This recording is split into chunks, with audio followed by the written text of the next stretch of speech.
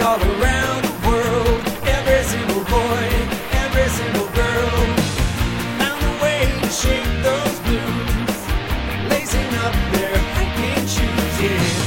Heading up to Geocache. Geocache Talk podcast is sponsored by FTF Magazine. FTF Magazine can be found at ftfgeocacher.com and by IB Geocaching Supplies. The best site for geocoins, cache containers, and much more can be found at ibgeocaching.com and by Cachely. Cachely is the foremost geocaching app and can be found at cachely.com.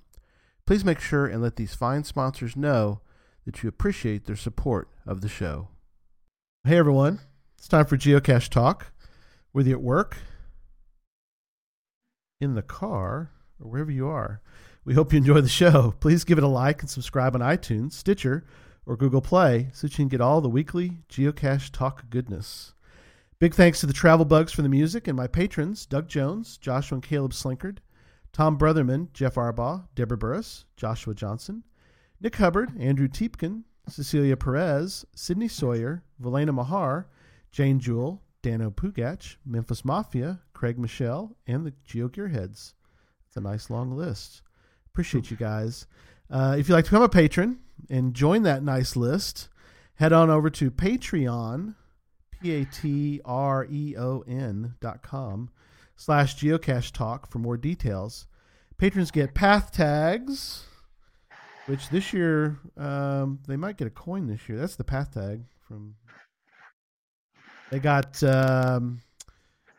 coffee mugs, Dan, for the if you're at a certain patron level. So that was kind of cool to give out. That does sound cool. Yeah, it was their holiday gift, so that was kind of neat. And then other geocaching swag during the year, as well as invites to special events only for patrons. And we're about to have our second one here in a week or so. We play a game called GC World, which is a lot of fun. Show you the board real quick. It's over there. There's the board for it. I don't know anything about it. It's a game I made up. It's a lot of fun. We Cool. really have a good time playing that.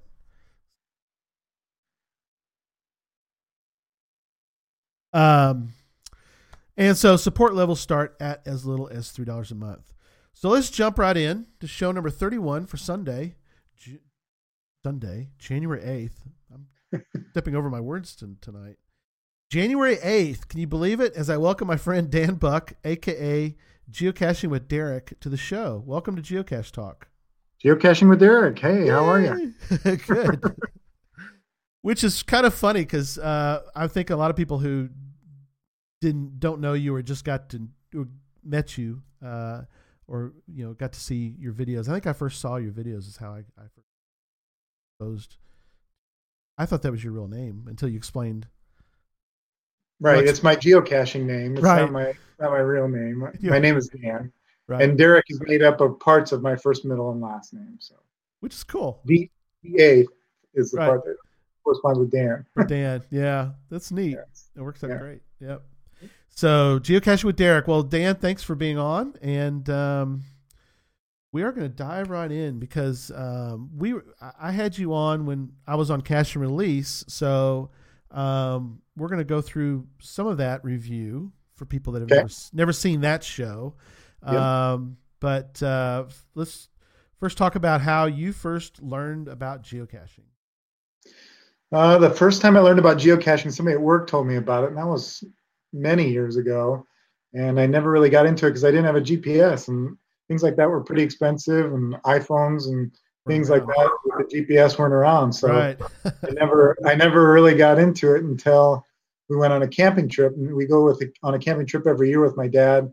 I have 3 boys and my brother-in-law, and sometimes my cousin comes. But anyway, we were looking for things to do that year, and my brother-in-law just bought a GPS, and I said, "Well, I've heard of this geocaching. Let's try it." There were 2 in the park, and we found both of them that day. And we wish there were more because we all had a good time, and I got hooked from there. So, which is really cool. I was lucky enough to get to meet you and your lovely family last at Geo Woodstock 14er in Denver, and had a ball.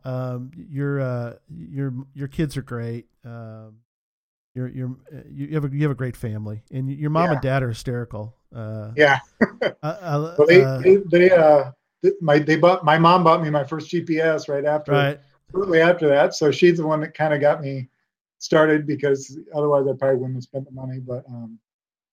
But then my dad and I go geocaching a lot, and my mom too. She likes to go out with us, but they're both geocachers, which is really fun. My wife isn't, so my kids go with me sometimes, but really my dad and my brother-in-law, whenever we get together, we usually go out and find at least a couple. So. Yeah, I told you, I think last year when we were we had a little media party dinner thing that was a blast. Yeah, you set it up. It was great. Yeah. Thank you for that. You bet. It was a lot of fun. Worked out great getting to see everyone. And what was funny about it, though, is I think I told you at that time about the story of watching your videos, which I really love. And the one that cracked me up was your dad grabbing a lamppost cache. Yeah, you're right. You liked kind of the way he was looking around. Yeah, it was adorable. It was great. It was fun. So I don't know why it caught me as funny. It was just watching a couple of bucks there going after. Well, some stealth was required. There were a lot of muggles around, and so we didn't want all three get out of the car. So I just sat in the passenger seat, and he was closest to it. So he jumped out of the back seat, and then he was kind of looking around, making sure there was nobody going to see him, and then I just said, just go for it, and then he got over there and got the job done. There's a lot of good moments like that. Classic, it is. Yeah. We'll talk more about the vlog here in a minute, but what is it about geocaching that has why what is it that you like about geocaching? There are a lot of things, and I know you have a book coming out, and I just wrote some things about. I do. You're going to be. I got several people who have given me some contributions to the book that'll be coming out pretty soon. Hopefully, the editor is finishing it up, and hopefully be published soon. Called Hide and Seek: Life Lessons of a Geocacher. So I really appreciate you mentioning that, and also that you were kind enough to give me a few words to put in the book. But what I was going to say was I wrote in there what started me on geocaching was just kind of the adventure of it, and the exploring, and the going to places around the city that I'd never been, and learning a lot of things about the place where I live that I wouldn't have learned, or places I wouldn't have gone, and to every corner of those places too, not just know where a place is, but we have like 5 really nice recreation areas around where I live, and I mean the facilities there are so nice, but you could just go and drive by those places and never really go in and enjoy the nature. So nature is another thing, and I you can only go camping so much, and you can go for hikes and walks, but when you have a purpose, there's some motivation to get you out there. And that was initially, those were some of the things that really turned me on to geocaching, the challenge, getting out into nature, exploring places. And then I guess I've slowed down a little bit over the years, because I was really into the numbers and getting to the next milestone and things. But now it's become kind of a part of our family get-togethers and stuff. Like I said, when my dad and I are together, the girls will go shopping, and we might take 1 or 2 of the kids and go find not a ton of geocaches, but 4 or 5 or whatever it is, and pass an hour or 2 of time, and just those memories and the things that we've done. Just being out on the trail, those shared experiences are really what I treasure most now about geocaching, and looking back at my videos where I record all those memories. That's what geocaching does for me these days, for the most part. Yeah, and that's something that I know Joshua's mentioned too, about because you've vlogged a lot of these memories, and I think it's kind of neat. Something he's mentioned, or even like Justin GC talks about his kids, and just being able to go back and kind of watch those and go, wow, because when you see your kids every day, you kind of forget, you kind of lose you lose perspective of how they're growing and getting older and everything. Sure. So, it's been really fun to see Justin and Joshua's kids get older. The same Yeah, way yeah. mine have, yeah, and they really have grown up a lot over the years yeah, of their vlogs. that is a neat thing. Which, in fact, we are going to get into right now. We're gonna show a video from last summer. I think, is that right? It was. That's right. Let me switch. Right before we met at Geo Woodstock, in fact. So Yeah. we went to Geo Woodstock in part because we were going to Winter Park anyway to celebrate my parents' 50th wedding anniversary. They rented a place out there for an extended family visit. So this was on that trip and right before Geo Woodstock. So you see that okay? Yep. Okay, good. And I made sure this time, I'm getting better at this. I made sure I'm focused, because if I don't put it on my screen, it'll bounce back and forth. So I made sure my screen's the focus screen. So Yeah. Okay. I'm going to turn the volume down on it because some others will be able to hear, but mostly I'm going to have you kind of talk over it mostly. So yeah, let me show this. Winter Park, Colorado. So Winter Park, Colorado. Milestone find. You can come along with me. Let's go. Okay, so you can turn it up a little bit. Yeah. This is my typical intro. It's from one of my favorite bands, and it talks about walking in the sun. We think of all the places we have been. So Yep. I always start my videos out. I love there. that one. So I'm going to bring some trackables along. And then I talk about some of the trackables that I've got with me because I plan to drop off at least one of them in my. This was going to be a milestone find for me. Right. I came right up on my 3,000th cache. And these are some custom trackables I make, and we'll talk about those later on. Yeah, we will. I voted on this, by the way. You had a vote. Good. Yeah. That was another video. That was a geocaching challenge of the month. These are some custom, just some token items, some signature items that I If you've watched put my in channel caches. before, you know that. But anyway, here in this sentence, I'm saying basically, if you watch my videos, geocaching for me is more about the shared family experiences than it is about the cache finds. And then I introduce the whole group here, and so they go through each one. That's my sister, my only sister, and her husband. That's my brother-in-law who often does caching with us. And those are some cousins of mine, two families of cousins there. There's my kids, my oldest, my second oldest, my youngest, and then my third oldest, and my wife and my mom and dad. There they are. And my aunt is on the left there. Yep. They all introduce themselves, and A couple bucks back there. a couple of bucks. That's what they go for. Last name is Bucks. So that And this is works. couple of bucks. Yeah. And I mentioned that we're all there because of the 50th wedding. We celebrated the 50th wedding anniversary, so Which was that's neat. what They did that's what that little celebration's about. It's my daughter. She's fun and silly, and that's Yes. she did. And then I have my little nieces coming along there, and That's they're awesome. on the trail. This was a really good cache because it was, like a 1.5 terrain, and everybody Right. could come. And, Yeah, I'm wearing that shirt. I know that's the one, right? That's the one.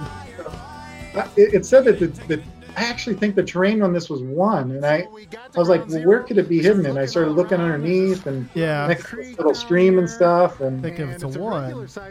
yeah, and I was like, but it was like a regular too. So I was like, how's it going to be right on this bridge? Well, it was about the coordinates for me were about 30 feet off, and my cousin's wife found it.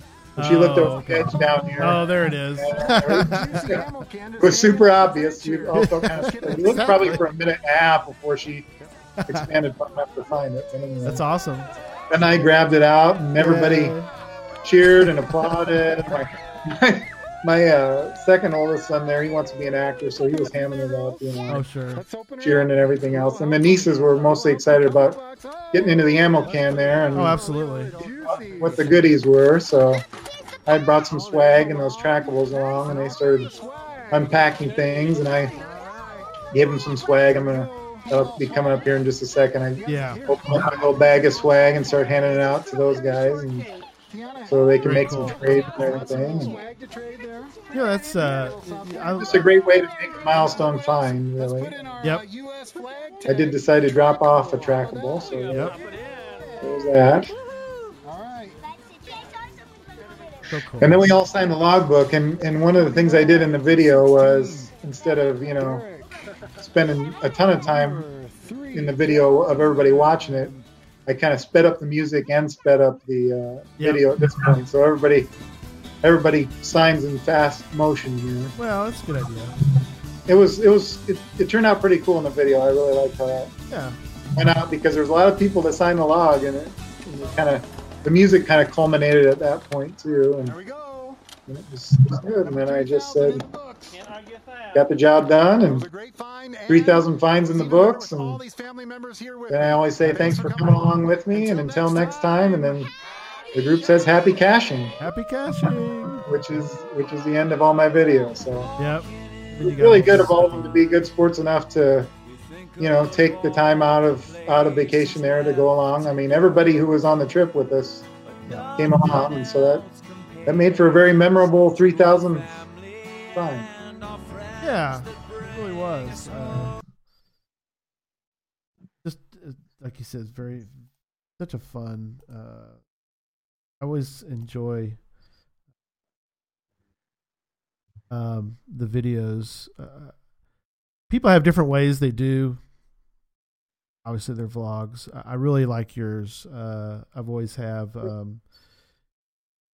very family oriented. I love how you always include, I think it's pretty much always family. I mean, Yeah, I have done some with friends. There was, Joshua's done, and Cash Advance have done a really nice job with that Geo Challenge. That kind of spurred me along there for a while, and I did a nice video over the summer with some local friends of mine to do a multi-cache, and the cache was really cool. So that was a fun one to do. But but for the most part, when I'm out geocaching, it is with family, because I don't take time out to do it unless I'm going to do it and make some family memories. So. And that's and that's something that you've been able to do. You're able to do some videos, or like when Joshua came out for the Coin Fest in Omaha. Right. It was kind of neat to have you guys on together. Yeah, that was fun.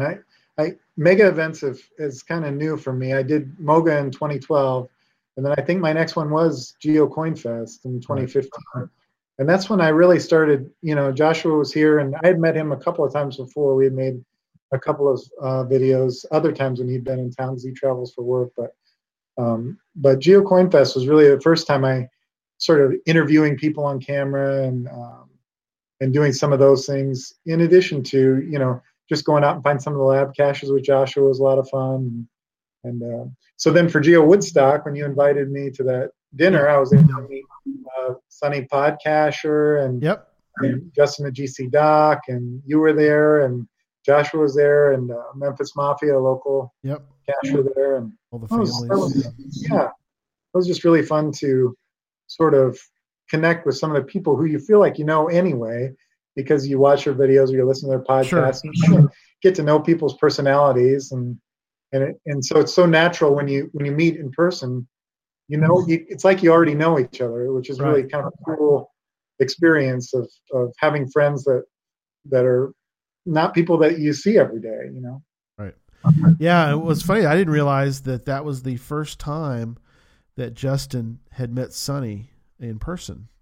First time I had too, and the first time I had met Justin, for that matter. Person, right. So. Yeah. For me, it was was everybody. But it was kind of neat to see some people that had really never connected personally. They knew each other, but they never had made the one-on-one connection before. Yeah. And that was something too. We're gonna talk about US Geocaching Hour in a little bit, but I think it was neat to get to meet some of those folks during that time as well. Was neat we kind of planned to try to get everybody together. We didn't really, we got together and a couple different times, and some different folks got together during the week, but it was neat. They had the early registration, and so I think it was neat that we got together and we kind of sat together for a little while, and then we took a photo together, and so that was neat.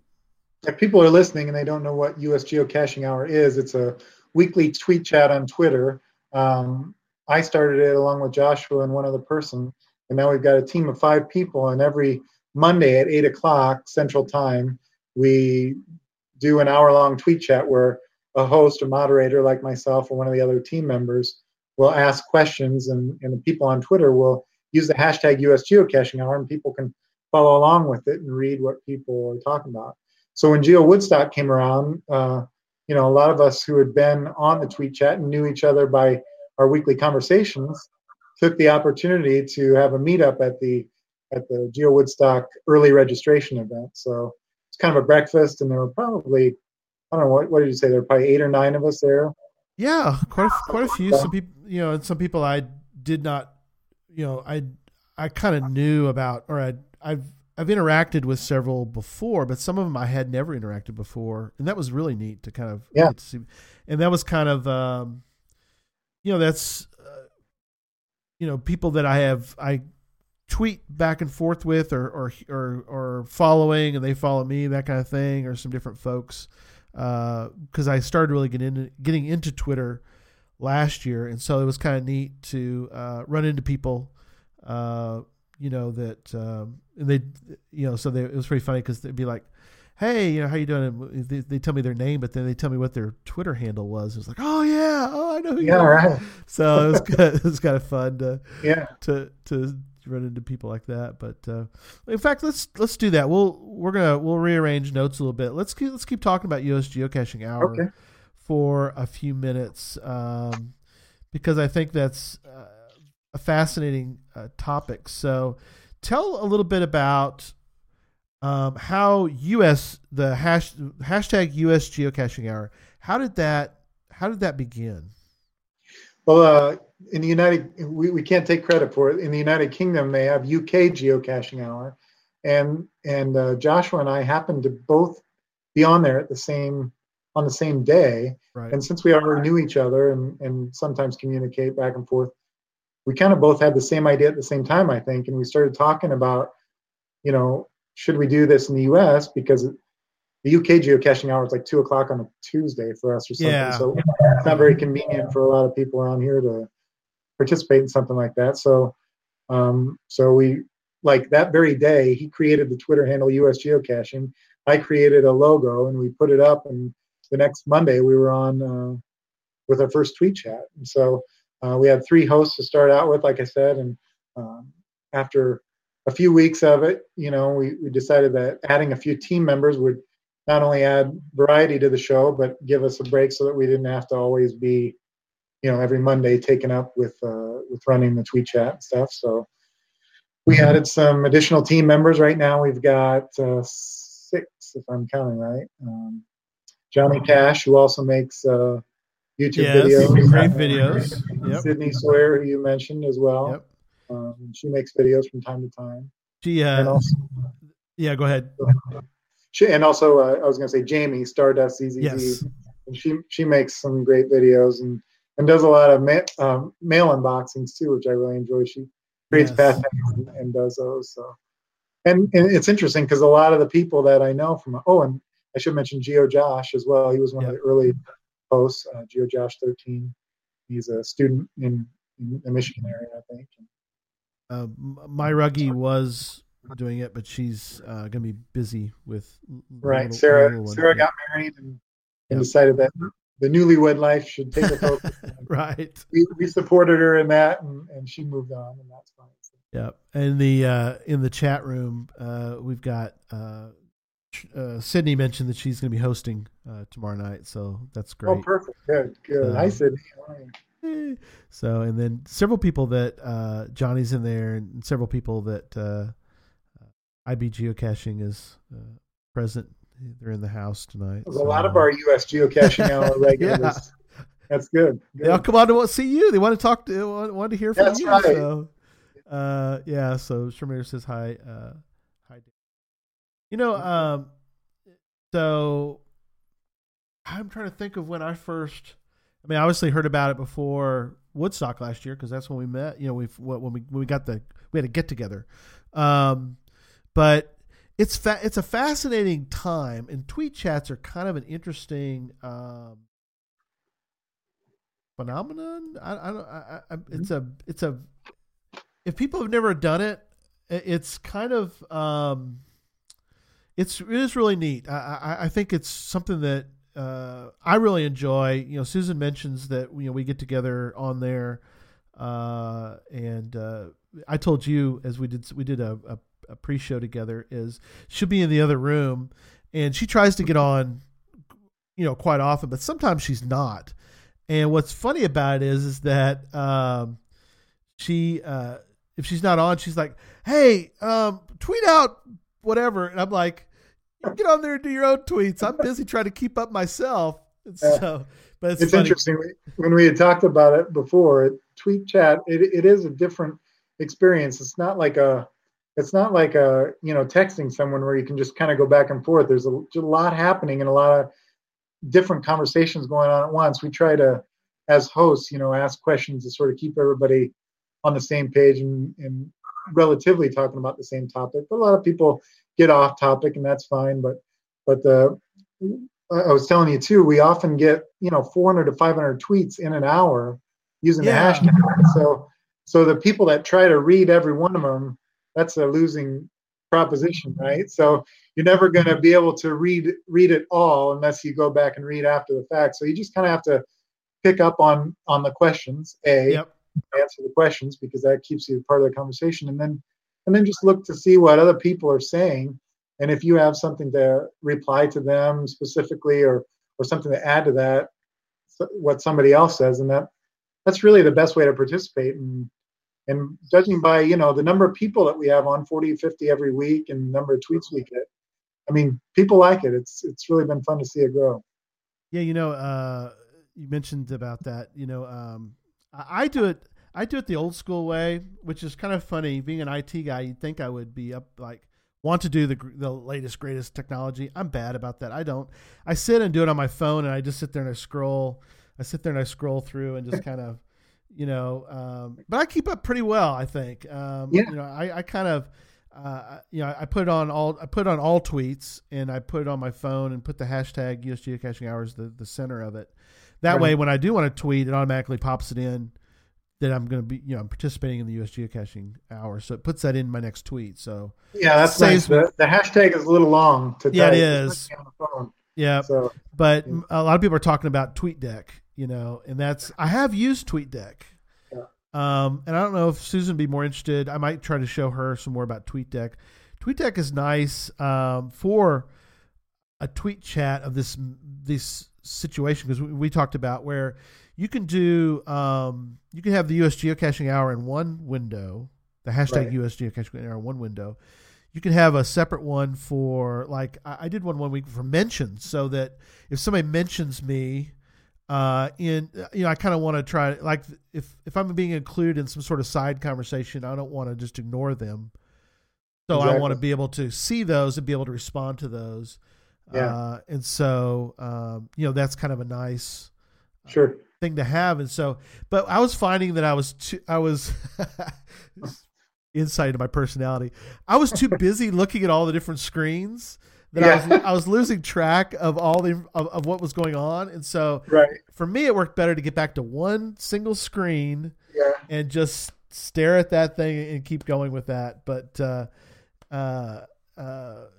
it's the typing for me that I mean, to type everything out on my phone isn't good. And I'll tell you, for me, tweet chat, I keep up 3 columns, one for the hashtag so that I can follow the conversation, and one for mentions, just like you say, so that if somebody mentions me specifically in one of their posts and I don't just ignore them, or it just doesn't fly by and I don't see it, that way I can reply to them or whatever.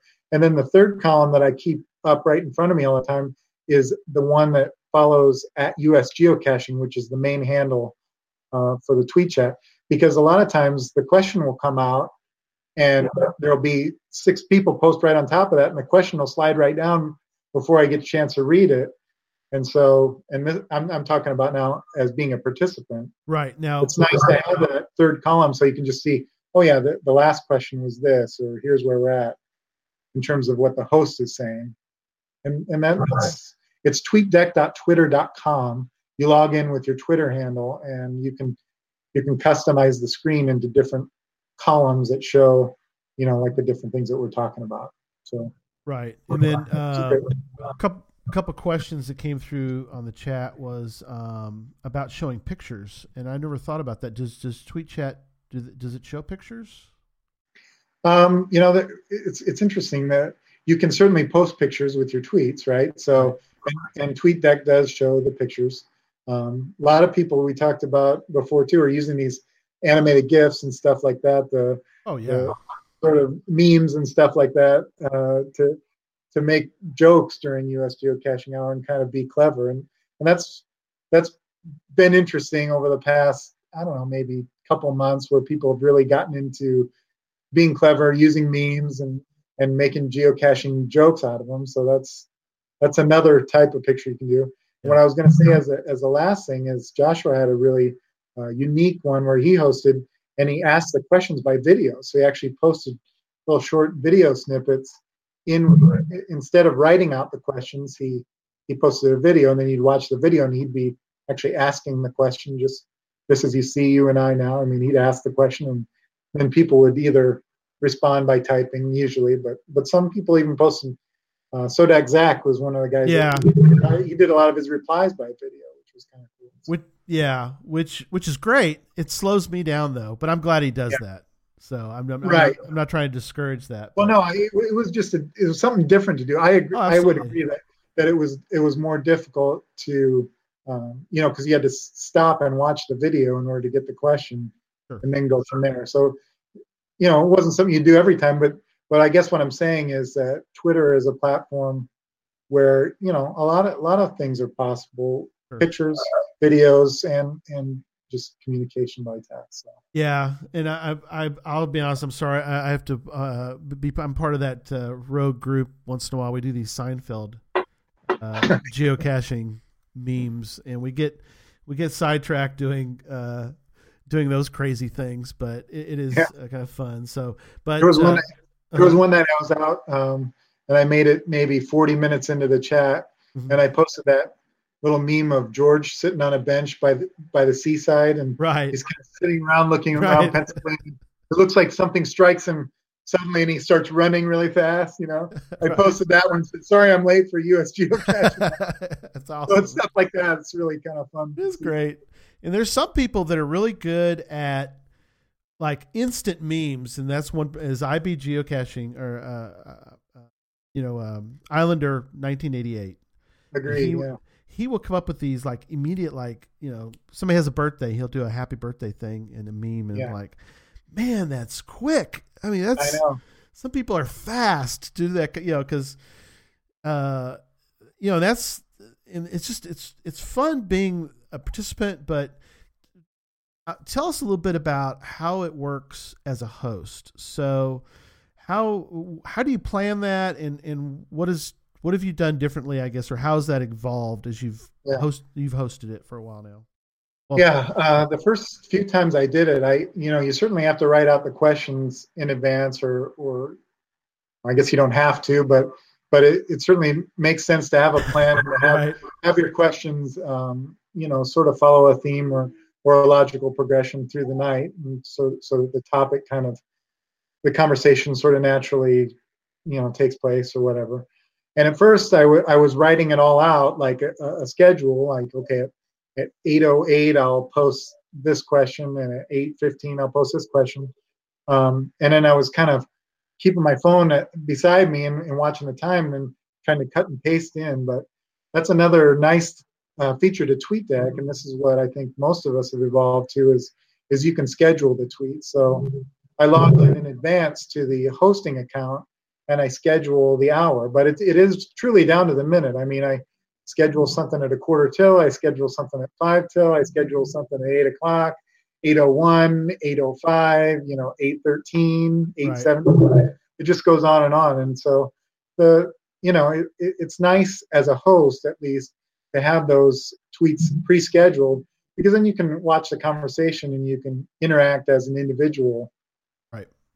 Aside from your hosting duties as well. So, it was hectic at first, and getting used to, trying to keep up with the tweet chat was hard. But I think I've really settled into a place where I really enjoy the hour every time I host and Oh yeah.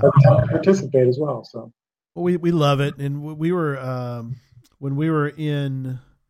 Well, we've been a couple different places where we're traveling, and if it's Monday, Susan and I would try to find like a Starbucks or somewhere, sit, and we would just be part of it. But it's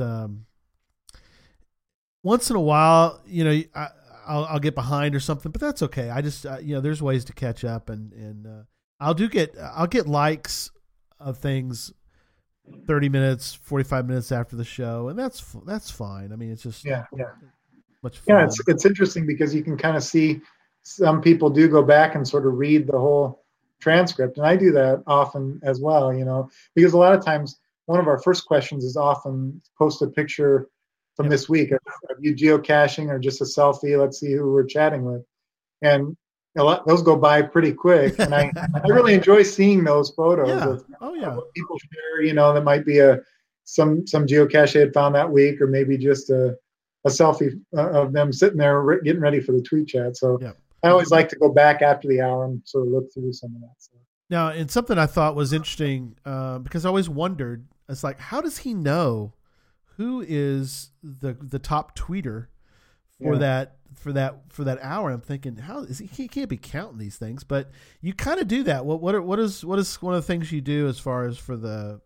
Yeah, there's a number of things I've done just out of my own curiosity since we started, because at first I kind of wanted to keep track of how many people were participating in the hour to see if it was growing, right, or whether or not we're getting a lot of participation. So what I've done is I go back after the hour and I take the entire transcript of the hour, I paste it into a text editor, and I run a macro over it that filters it down to just the names of all the people that posted. And in doing that, then I've basically got a list that is as long as the number of tweets during the hour. So I can say, hey, we had 550 tweets, this week, or for example, we had our 1 year anniversary celebration. There was over 1,000 tweets during that hour. It's just interesting to kind of see how that goes from week to week, and to know, hey, it is successful and people are following. And then another thing that I've done is then I take that list of all the tweets and I run a sort on it so that I just get a list of the participants. And then I can say, hey, we had like 52 participants this week, or we only had 36. And you can kind of see, like I hosted on Labor Day and we had like 32 participants and like 300 tweets. And it's just interesting. I'm kind of a numbers guy anyway. Mine works that way. So the stats are kind of just fun for me to sort of gauge our success and to see how things are going, if we're growing or not. But you asked about, another thing that I do to try to interact with people after the hour is if somebody new participated, and I know that because I keep a list of everybody who ever has. And if I see a new name on there, I'm like, I invite them back. I say, thanks for being there tonight. And, we hope to see you next week. And in the same way, in about the last 2 months, I've taken that long list and run a Excel macro on it so that I can see how many tweets each person did just by pasting in the list. So IB Geocaching, if he's still in the chat room, he's very active and is often one of our top tweeters with maybe 26 to 30 tweets during the week. And I like to thank those people who spend the time every week to come on, chat with us, and are very active in the tweet chat. So a lot of times after the hour, I'll do a shout out and say, hey, thanks IB Geocaching for being one of our top interactors tonight. Yeah. GeoTab G is in the chat. He says it's nice to get the reminder tweet with our names in it. And that's something I think that we want to try to, for everyone who is in the chat or listening to the show at some point, is if you are a part of the US Geocaching Hour, try to remember before the US Geocaching Hour starts to do a tweet out and add in some people. What I try to do is I try to go through my list of folks that I know are active on Twitter, but yet I don't seem to see them very often on the US Geocaching Hour. And so what I try to do, or people that forget, once in a while, some people forget to to put a note, and to remember Yeah. to get on there. So I'll Alberta Proud or Bay Area Knitter or somebody, Right. who are great folks, but they tend to forget once in a while, like I Yeah, do. inevitably in the last 10 to 15 minutes, we get somebody that comes on and goes, "Oh, I missed it," Yeah. or something like that. Yeah. But Well, yeah. that's another thing that I do when I host is I try to, during the day, I try to send a tweet to some of the more recent people that have participated and sort of remind them, hey, it's tonight at 8:00 and please join us, So I do try to do some reminder tweets, especially on Mondays, to invite and have people come back and join us for the evening. And so tomorrow night, Sydney will be the host, right? That's right. People don't miss it. Everybody watching or listening should be there tomorrow. That's right. 8 p.m. Central, 9 p.m. Eastern. Fill in the blanks for your own time zones. We've actually get once in a while we'll get either See My Shell will be on from Australia, or Nosy Nell will be on from I think she's in New Zealand. Yeah. So once in a while, and we'll get some people once in a while. Yeah, we'll get some folks from other parts of the world that'll pop on there, which is great, But all right, we're going to talk a little bit now about the website. So let me pull up the website, and I'm going to let you kind of talk about it as I share it. All right. So if that's okay, let's talk about old Ground Zero here. How did this start? I started making those custom trackables for myself, for one thing, and for me it was just more of a curiosity. I mean, when one of the things that really motivated me when I first started caching is, let's go find this cache because it has a trackable in it. And trackables have changed since those days. I mean, they tend to disappear a lot more often. You don't find them as often, it seems like, as you used to. I used to be able to go to a cache and find a cache every couple of weeks or whatever. I'm with you. Yeah, I used to move coins along all the time. You never, at least around here, you'll never see a coin. I mean, I never see a trackable very often. Right. And so that was one of the things that motivated me as an early cacher, is to go out to target caches that trackables were listed in, and then go and find and move those trackables, or just to see what was in there. So what I really wanted to do, though, was make my own trackables that would have like pictures on them, or things that I was, something custom, something unique. Like if you go back up to the top of this page, that was one that I made as an example of me and my son. I think that was his 100th find or something like that. And I took a picture, and then I wanted to make a trackable to commemorate the find. And so I tried to figure out from Groundspeak, how do you get tracking numbers to start making trackables? Well, you can only buy them in batches of 50.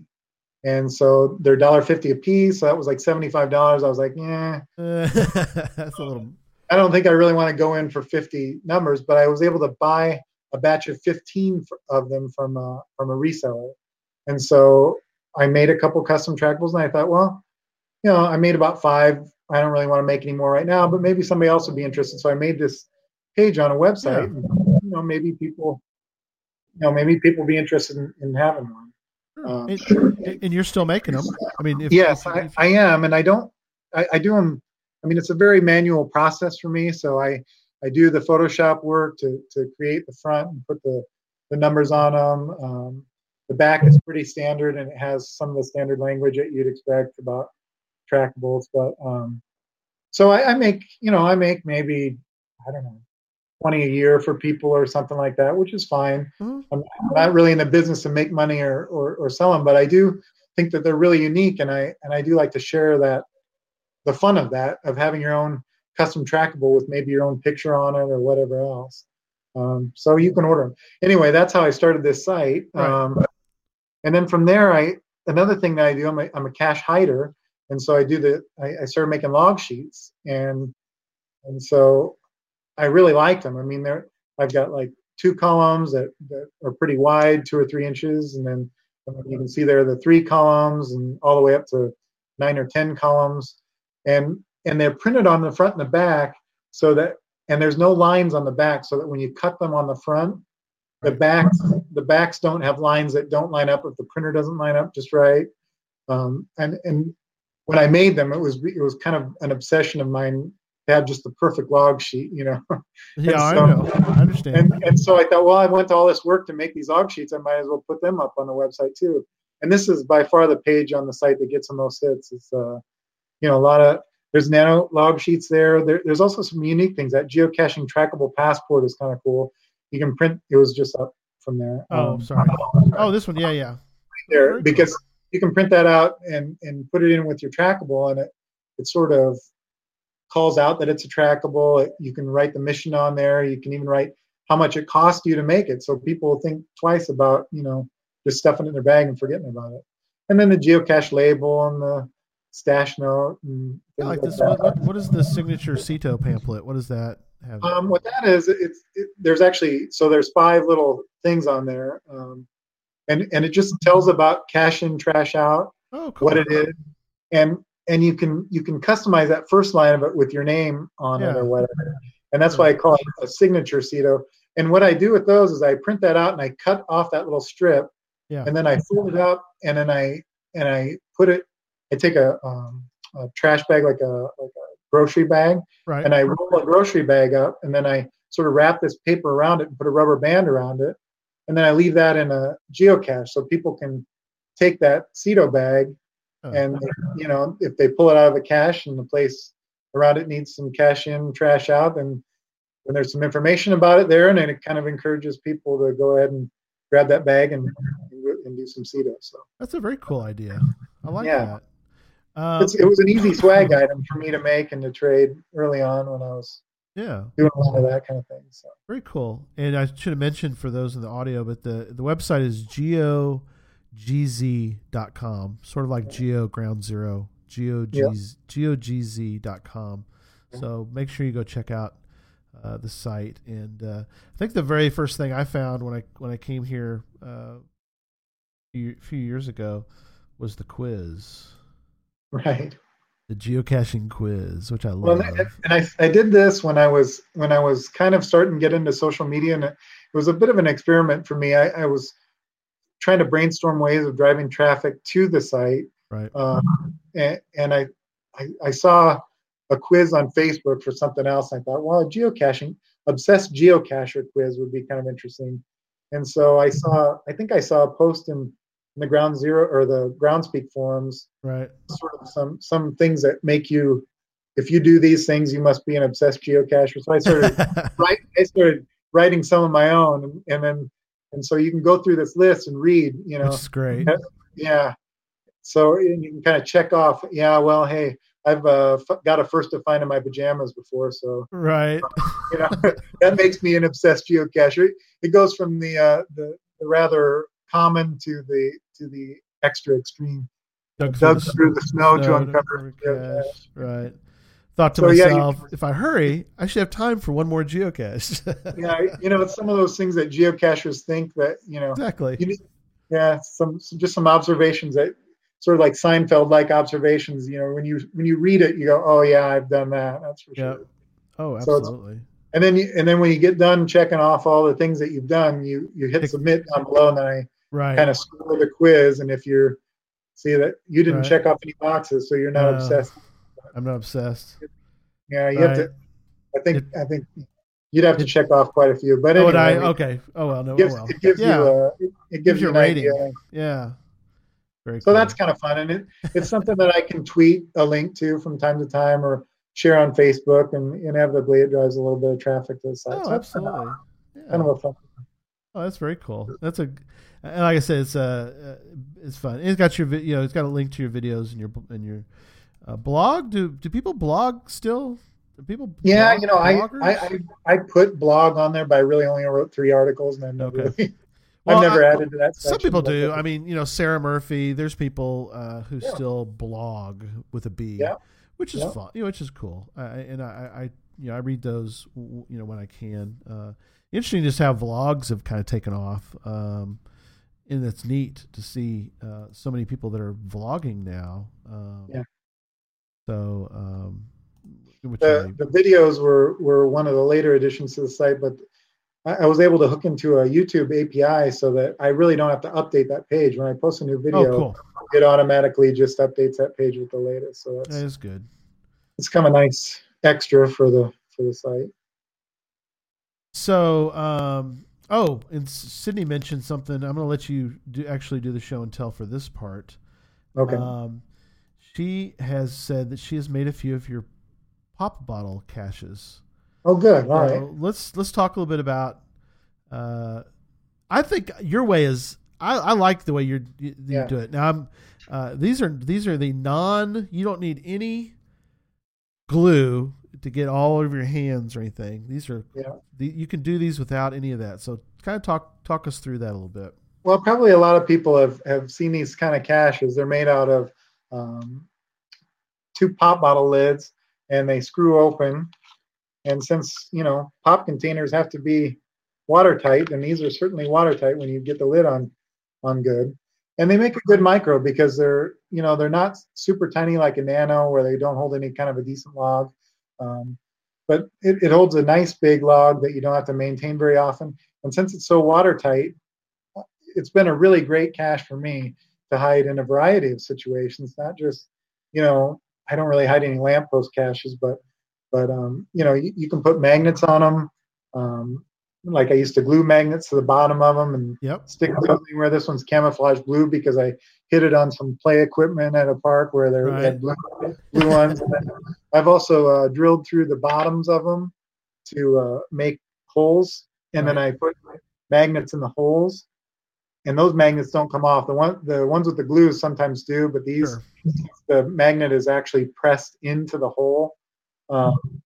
Those don't come off. But anyway, I had seen these online, people making them, and a lot of times they cut off the pop bottle, if you can see it, right at the rim. Then they'll sand it and do all this kind of stuff. Right. They cut 2 of them, and what they do is they glue those 2 edges together then, and then you could screw a cap on both sides.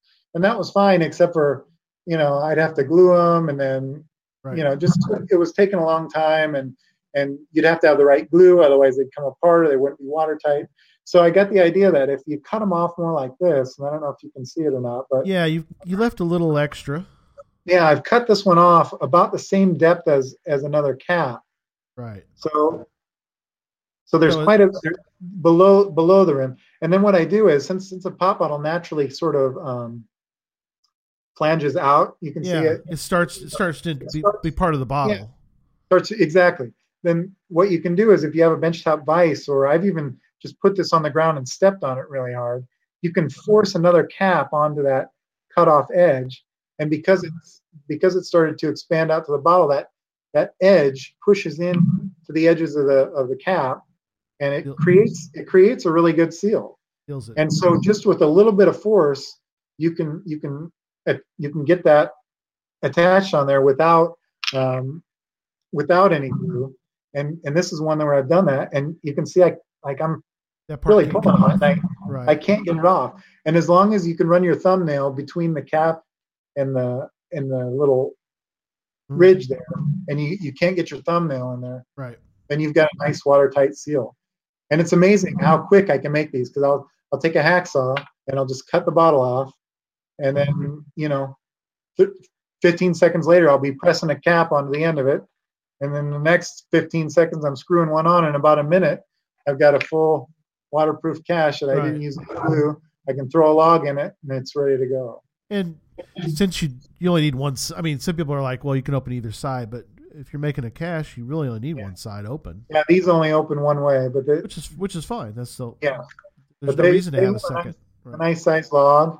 In fact, on my log sheets there on my website, you can print out the 9-column ones, and they're exact right size to fit into that. So it's super easy. They're very versatile. I make them. I often make them with the magnets in them, because so many places you can disguise that. You can set that on, and it almost looks like a bolt sometimes, or whatever. Exactly. I just keep a variety of spray paint in the garage, and I'm making them all the time. I've got a jar like tall, just full of these things I'll never use, but gives me something to do. I'm out waiting for the dog to go to the bathroom. There you go. Perfect. Well, so Anyway, I do have a video that gives Yeah. a lot more detail on how I do that, and I actually show it and show how I make it. And so that's one of my more popular videos. People do like it, and I get a lot of good feedback. so then show show some of your other show and tells that you've got there, just Yeah. so we kind of. So in that video that we show, that custom trackables is one. Yeah, thing. there's the custom. There's a good This is, shot of it. And what I like about them is they're like dog tags, so people Yeah, recognize them as trackables. Other, some of these other tags that they have now, Can't they're tell. not shaped like a dog tag, and so maybe people mistake them for something else. And I do put a really nice, Right up. sort Yeah, I love your keep write up. it. Here's how you trade trackables. This is how you log trackables. And so this was our first find. I know, it's just so funny that we talked about this before, the fact that you took a picture at your first find. I thought that was a great. You were thinking Well, way we're on our ahead. trip, and it was sort of our activity for that day. And so right after we made the find, we took a picture because it was right at the entrance to a state park. So anyway, those custom trackables are fun. I also make some signature items that I used to use just to trade in caches. Now I use them to hand out at like mega events and things Yeah. like that. I love that one. Yeah, this is kind of my little logo. Mhm. I just print these out on a color printer, and I use Mod Podge, which I guess you didn't know what it was. But I didn't know what it's Mod just Podge was. Yeah, it's like a glue, but you paint it on, yeah. and then it dries clear, and it gives a nice seal over the Or top of it. the paper mache, we figured, is what a lot of people use that for. Exactly. And so this has, a link to my website and stuff, so people can follow my blogs. This is my little logo for I like your geocaching. logo. Well, the way that started was we went on a trip to Colorado when the kids were really little, and my wife took a picture of us standing on a highway, Uh-huh. but just our shadows. Right. And so when I first made my my geocaching profile, I used that picture with the shadows. Now I've changed and I've found other silhouette shadows to use with my logo. But they are my kids, me and my Yeah. 4 kids. That's a neat idea. And then I've also Definitely. put these little glass marbles Yep. over the top of them Yep. too. Love those. Yep. That way, I've seen other signature items from people Yep. that do that. So that's kind of fun. And then of course path tags. I created a US Geocaching Hour path tag. Yes. Love Members it. of the team, we all pitched in and we all bought a few of them. Yep. Give those away So- once in a while. Yep. I actually ended up buying 2 shares so that we'd have enough money put together to do it. Yeah. But so I have a number of them, so I've traded a few. But one of the hardest parts of that process was trying to get this tag back. So we have our own Yes. special US Geocaching Hour tag back. So if anybody creates a path tag, like Gary, one of our Yes. biggest supporters, look at that. Thank you, There's sir. some Yep. other goods. And then Yeah. on the back is the US Geocaching Hour. Exactly. Which there is you really go. cool. I mean, it was fun working with those guys at Path Tags. It was a Yeah. long process going back and forth with them, getting the colors and everything right. I did design it at first as a silver Uh-huh. plated tag. Yeah. and it just was a lot better with the black plating. I like the black plating too. That's what I Yeah. went with too, was the black background. So yeah, I But love that. it has the US Geocaching Hour flag, it has a US flag, a geocaching Twitter. symbol, logo. So Yep. it was fun to design. I play around with Photoshop and do things like that. So it was really cool to see something that you sort of come up with out of your head, get creative. And path tags are such a cool Yeah. thing to trade and to leave in caches and everything else. So Absolutely. that's my little show and tell for tonight. Good. Well, that's awesome. Well, that's great. We were going to talk a little about Geosphere. Let's briefly talk. Reason I want to bring it up, I was contacted this week from fellow Ron Yest, he's gonna come on in March and talk a little bit about an Android geocaching app, and he really didn't. I mean, he was very nice. He wasn't mean about it, but I kind of made a sort of a insinuation that I'm like anti-Android, and I'm not. I'm not. I hope I never want to come across that way, and I don't think I ever have. because I have an iPhone, so naturally I look at iPhones. I'm not going to go buy an Android. Yeah. Sorry, I'm not going to. I love the show, but I don't love the show so much when we go get an Android for it. But I want to talk about it. If people have, it's like anything else. If somebody has another app that they'd like to talk about, and so he's going to come on, because I talked to him briefly. He talked, he'd love. I said, you want to come on the show, and so. And we're going to talk about Android, which is great. I have nothing against Android. I just don't own an Android. But Right. And so Dan and I were talking earlier in the week about I love Cachly. I do use the geocaching app once in a while. Pardon me, but I've loved Cachly, but I'm not opposed to any other app. And so you mentioned that you use Geosphere. So talk for a couple minutes about, because I'm not familiar with it. I do have it in the show notes in case anybody wants to check out Geosphere, but talk a little bit about how you came to use Geosphere. And Yeah, Geosphere has been around a really long time. It's for iOS only. Okay. I started using it because, and this is going to go back to 2009, where I was printing out things to get caches. I was loading them into my GPS for one, because I didn't have any smartphone. That didn't give me any notes or anything, or description, hints, none of that. So I was out in the field with a piece of paper, trying to read hints or pass logs or whatever. Right. I really wanted to have an electronic way of taking a large number of cache descriptions and logs out into the field. And Geosphere was for iOS, and it would allow you to download Pocket Queries into it, and you could use it offline. Okay. And that, as far as I know, it was one of the first apps to do that. Now, Cachly, I know, does it, and even the Groundspeak Act does it. Right. But another thing that I was using quite a bit was GSAC for PC, which is a waypoint management tool. Yep, I like GSAC.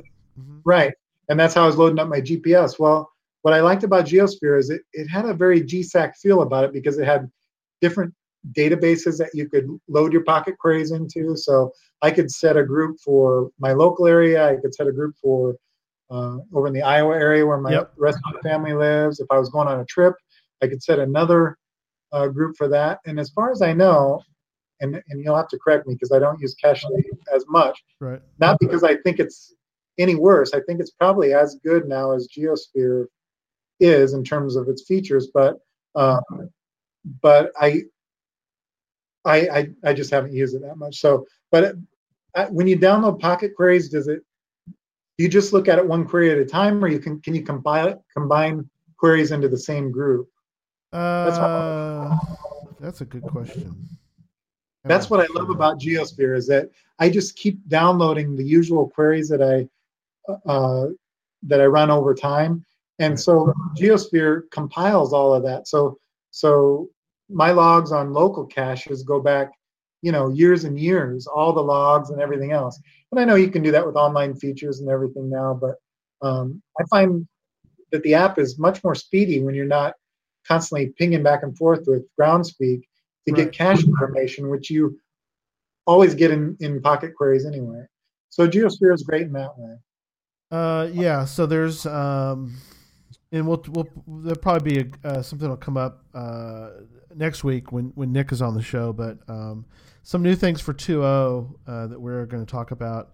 You talk about Pocket Queries. Pocket Queries download even more cache data, including corrected coordinates, cache notes. Yeah. That'll be interesting to hear more about that. I'll have to watch that one. And if you get a chance, ask him if you can download multiple queries to the same grouping, or if each query stands alone as an offline thing that you can look at. Because for my city, I have to run 2 queries to cover the city, and I like to combine those together in one map or one group that I can look at, instead of having to just look at this query and then go over and look at this side of the city in another query. Separate. Cool. Yeah, I will ask him that.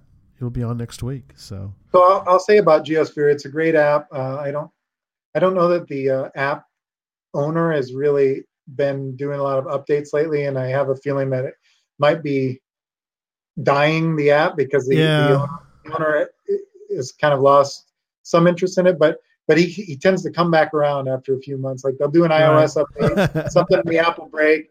People on the forums will be freaking out about it, and then he'll pop. And then about 3 months later, he'll pop back out of nowhere and have a fix or something. So it is a great app. I think Cachly is very similar. Yeah.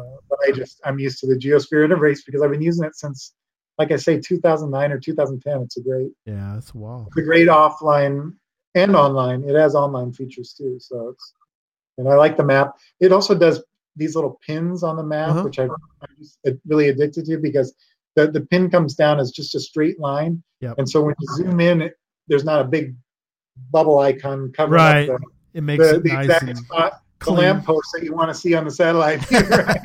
Right. The pin is very nicely placed. It is nice and That's nice, great. nice and narrow. I like that. Cool. Well, yeah, that's a good there you app. go. Good little Geosphere. I may have tried to contact him and another cool person to have on. So then, lastly, one thing I do want to mention is, as far as we know, April 22nd, I think, is the date for MOGA for this year. The plan is you and I will be there. That's right. At MOGA in Manhattan, Kansas. So if people want to make a plan, we'll try to have a U.S. Geocaching Hour link up. We'll all go eat together and take some photos together. But we're going to try to create sometime, probably the day before, maybe, whatever Dan will work on. Maybe he and I will work together on trying to schedule a breakfast or something, maybe a dinner, whatever we can do. But if you're part of the U.S. Geocaching Hour group, then we're going to try to get everybody together sometime around MOGA. And if you're not a member of the U.S. Geocaching Hour group, become one before MOGA. Right? Become one, exactly. You need to become one. So, and it's very simple. Just show up if you're part of the group. Yep. You're immediately a member. That's it. You're part of the gang. So, and participate. So, well, thanks, Dan, for being on tonight. It was a lot of fun. As I mentioned, for coming soon to Geocache Talk, Nick will be on next week, and we're going to show. Nick's been doing the rounds. I don't know, Dan, if you noticed, but he's been on a lot of the podcasts recently. But I got something. I got a one up on my friends and we are. There's no competition. We are very much a family of podcasters. But I'm giving away this next week. Hey, yeah. That's awesome. So I'm giving away a coin next week as part of Nick being on. So I'm going to try to get a little bit of an something maybe that the Caching in the Northwest or GeoCurious didn't get try to fill in a few of the gaps just so that everybody who does watch the other podcasts can kind of get a well-rounded get as much information about the app and about Nick as possible to help out all the geocachers out there. So Nick will be on next week, and we're going to talk, I guess, obviously, we're going to talk mostly about 2.0, but we are going to give away a coin. Week after that is show 33 with Shermanator 18 and Land Monkey are going to be on for a show called Earth Cache Submissions, which I think is fascinating to try to get, not just talk about earth caches, which are very cool in their own right, but also talk about how you submit to get an earth cache published. Yeah. So they've done a lot of notes. I just sort of sat back and I'm just going to sit there and just be the moderator as the two of them talk about earth cache. That's good. Yeah, give you a night off, huh? Right. So I'm just going to be there to be the moderator of discussion. But no, actually, I have. We'll talk about next week. I did do a submission for Earth Cache, and you'll find out. Oh yeah. We'll find out what happened to that.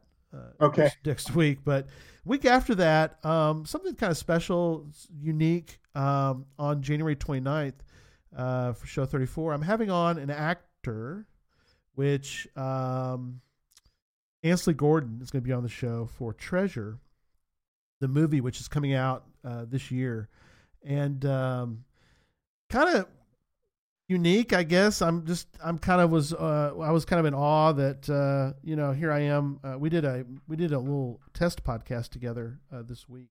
Like, I don't know, it's kind of interesting. Just here I am. I'm talking to a lady who's in Hollywood. She lives out in LA now, and she's done commercials. She's been in this movie. She's been on a show that Louis C.K. put together called Better Things. It's a very funny show. She's been on one of those episodes. So we're going to have some fun talking about the movie Treasure and some of her other things she's doing.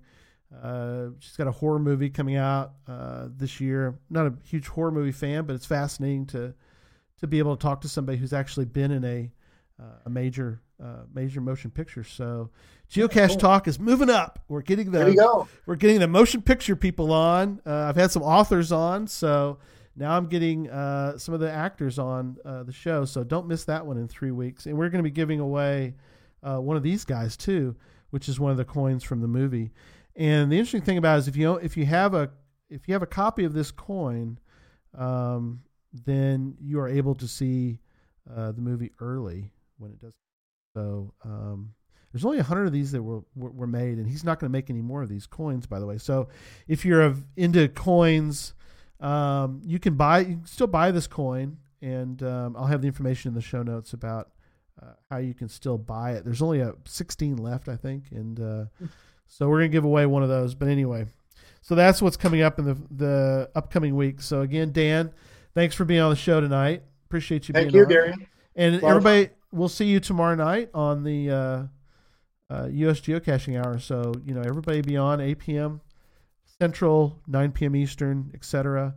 So jump on there. Hashtag. Yeah, I think you're on the back of my shirt. Yeah, there you go. Oh, let's see it. Wait, hang on. Let me get there. Let me see. Hang on. Yep, there it is. Let me get you on the screen. There you are. There we go. Just stay like that. Stay like that, Dan. Yeah, just stay right like that. There you go. So as I read the ending while we look at the back of your shirt. So we hope you enjoyed the show tonight. Please email me your comments at geocachetalk@gmail.com. Don't forget to follow us on Twitter at geocachetalk and Facebook at facebook.com/geocachetalk. Show can be found on iTunes, Stitcher, Google Play, as well as the Geocache Talk website. So don't forget to click on that subscribe button that you see below, and so you can hear the show on a weekly basis. And until next week, don't just talk about geocaching.